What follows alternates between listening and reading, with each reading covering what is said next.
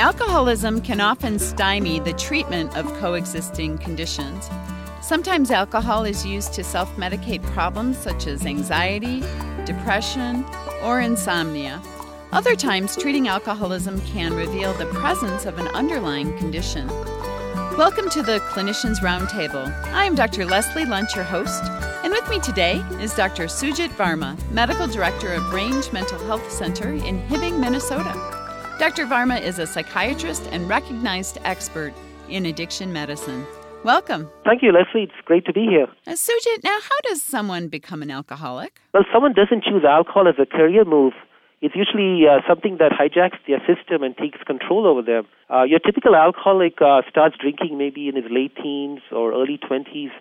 And the reason he becomes an alcoholic is that he has a predisposition to develop alcoholism.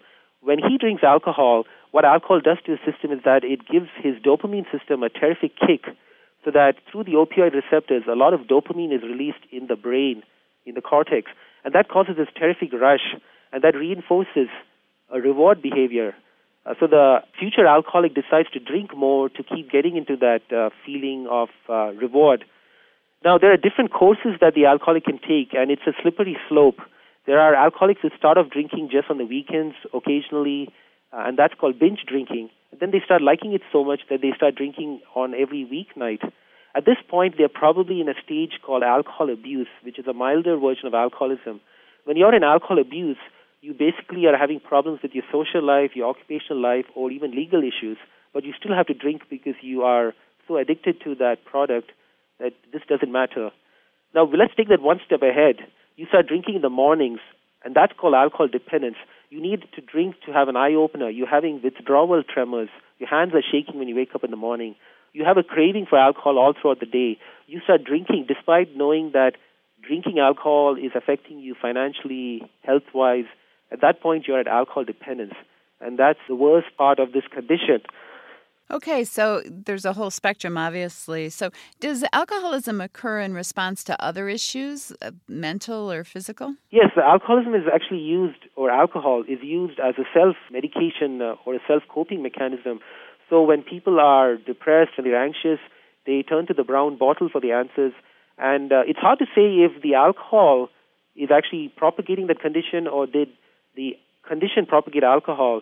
So I usually get comorbidity with most of my patients, and I can only say that, yes, if you do have a stressor in your life, alcoholism is going to be harder to treat, and that's where the counseling plays a very important role in treating alcoholism. Okay. Can you give us an example of a patient you've treated maybe like this? Yes, I can give a very good example. I have this gentleman, he's about 35 years old, pretty intelligent. He was actually an engineering student. He also had bipolar disorder. He had a lot of drug abuse issues, and one of them was alcoholism. And when I saw him, he was being put on medication for his bipolar disorder, but he kept relapsing, and I realized that the reason he relapses is because he keeps drinking, and the alcohol is not helping him with his bipolar medication, and he's not able to complete his course, though he was a very intelligent gentleman. So I gave him a particular medication that would help him with the craving. I also sent him for counseling, MICD, which stands for Mental Illness and Chemical Dependency Groups. And the patient started getting better, and I noticed that his response to the bipolar medications also got better. I did, however, realize that he also started getting a lot of anxiety. So he was actually self-medicating his anxiety for the last 5 or 10 years or longer since he's been drinking, and he never knew that he was anxious because he was always drunk. So now we realize that he does have anxiety, and that probably is the condition that led to his worsening of his alcoholism. We did treat his anxiety as well, and now he's been abstinent for at least a year. He's finished his engineering, and he's a productive member of society. If alcohol serves as a self-medicating option, how difficult is it to treat alcoholism as well as a comorbid condition? It seems like it's really hard. Yes, it is very hard, and I wish my life was easier. You have to treat both at the same time. If you do have a comorbid condition and you do have alcoholism, you don't just treat one and leave the other out. Like I said, alcohol is a universal disease. It affects all parts of the body. So I treat the mental illness, I treat the alcoholism, I also refer them to specialists to treat other medical conditions. And it's very hard because the alcoholism has been used for so many years by that patient as a crutch, as a coping skill. That's the patient's counseling tool. We need to break that cycle by giving medication, by counseling.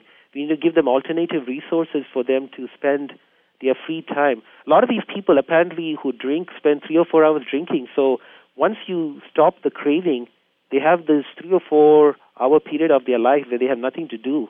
And we have to encourage them to do more healthy, beneficial things. So in order to be successful and treating comorbid conditions, you need to treat each and every aspect of that. And it's not easy. But if you don't treat all of them, you're never going to get rid of either of them. So do you treat them simultaneously or one before the other? How do you decide where to start? No, I treat them both simultaneously. The rare exception would be if I have to give them a medication that might cause some kind of a adverse reaction because of a medical reason. For example, if someone comes to me and he's an alcoholic, he also has hepatitis, and he also has bipolar, and then I need to give him a medication for his bipolar, but I'm afraid that it might affect his liver, then I have to think of alternative medications to give to that patient to control his bipolar while I'm also controlling his alcoholism that don't worsen his hepatitis. But in a nutshell, it's very simple. No, more the diseases the patient has, the more the comorbidity, the more times you would have to treat all the different aspects of that condition that the patient presents with. If you've just joined us, you're listening to ReachMD XM233, the channel for medical professionals. I am Dr. Leslie Lundt, your host, and with me today is Dr. Sujit Varma. We are discussing alcoholism and its common comorbidities. Now, Sujit, I was told or taught in school that you needed to completely detox the alcoholic first because maybe, especially their psychiatric problems, were just the alcohol and that you could get confused if you diagnosed them too early with psychiatric problems. What do you think about that? Yes and no. I think at certain times it's better to wait for the patient to be totally detoxed. But in this day and age, we do not do a total detox unless we are so sure that it's only alcoholism. I've never actually met a patient to this date who only came to me with alcoholism. They usually do have underlying problems. Because you've been drinking for a long time, you messed up a lot of your body systems, your central nervous system, you've affected your life. There's going to be some kind of depression. There is bound to be some degree of anxiety, some degree of lack of coping with the outside world. So I do detox them, but I don't wait like for a week to find out my diagnosis. I can clarify that within a day or two, and I do start putting them on medication, at least for the alcoholism, if not for any other comorbid condition, if I'm not sure about it. But I don't wait too long to start suggesting alcohol treatment. I think we must be more aggressive with that. We should start treating alcoholism as soon as the patient can receive any kind of medication or counseling. Now, does alcohol impede the effects of medicines for other problems? Yes, a lot of alcoholics need medications for several other conditions because it is a universal disease. An example would be someone with alcoholism who has a seizure disorder, which can happen pretty commonly if you're withdrawing from alcohol, or you may just have seizures by itself. If you give someone alcohol, which goes through the liver and also causes liver problems, and you give them phenobarbital, for example, then you're going to create a lethal reaction there. Phenobarbital can be dangerous at certain doses. Another condition would be giving someone alcohol and giving them a benzodiazepine. They both react or have cross-tolerance. So patients can actually overdose on the Klonopin and chase that down with some alcohol, and that can be lethal. You can go into coma and probably never wake up. So, yes, alcohol does affect most medications that I can think of, and you'd probably want to give medications that are very safe, that don't go to the liver if you're not sure that your patient is ever going to be abstinent. But it would be advisable to keep maintaining abstinence in your patients if you're going to give them medications that do have those problems with the liver. Now, switching gears here a bit, what about the impact of trauma, especially psychological trauma, but perhaps physical trauma as well with alcoholism? How do you go about treating those patients that maybe have post-traumatic stress disorder and alcoholism? Well, again, that would be going back into the consideration of talking about counseling with medication. Yes, I do have a lot of patients like that, maybe sexual abuse as a child, even veterans who witness things, and they use the alcohol as a crutch to self-medicate so that they don't see these things. And you would want to treat the alcoholism with pharmacotherapy and with counseling, and then you can direct specific counseling to the post-traumatic stress disorder. You can take them through things like CBT, through individual therapy, and have them, resolve some of the issues. And there is even medication that has been used for conditions like that, post-traumatic stress disorder. So we would, again, once need a multi-pronged approach to this condition by treating both the alcoholism and the post-traumatic stress disorder. Because if you just deal with the alcoholism, then the patient is still going to have that stress, and it's probably going to get worse because he doesn't have the alcohol to control it, and might start abusing some other medication or drug that you're not aware of. So how do you go about avoiding that scenario with the patient, that they're just going to turn to another substance if they're alcohol-free? Well, if I had the answer for all these questions, I'd probably be in Stockholm collecting my Nobel Prize in medicine and physiology. But yeah, it's very hard. I've had a patient who was an alcoholic, and he said he never abused any other drug. And I put him on a medication that took away the craving, and I controlled his anxiety. And one of those anxiety medications was Klonopin. And what happened is 3 months down the road, he kept increasing his Klonopin. And he's never abused Klonopin, which is a benzodiazepine.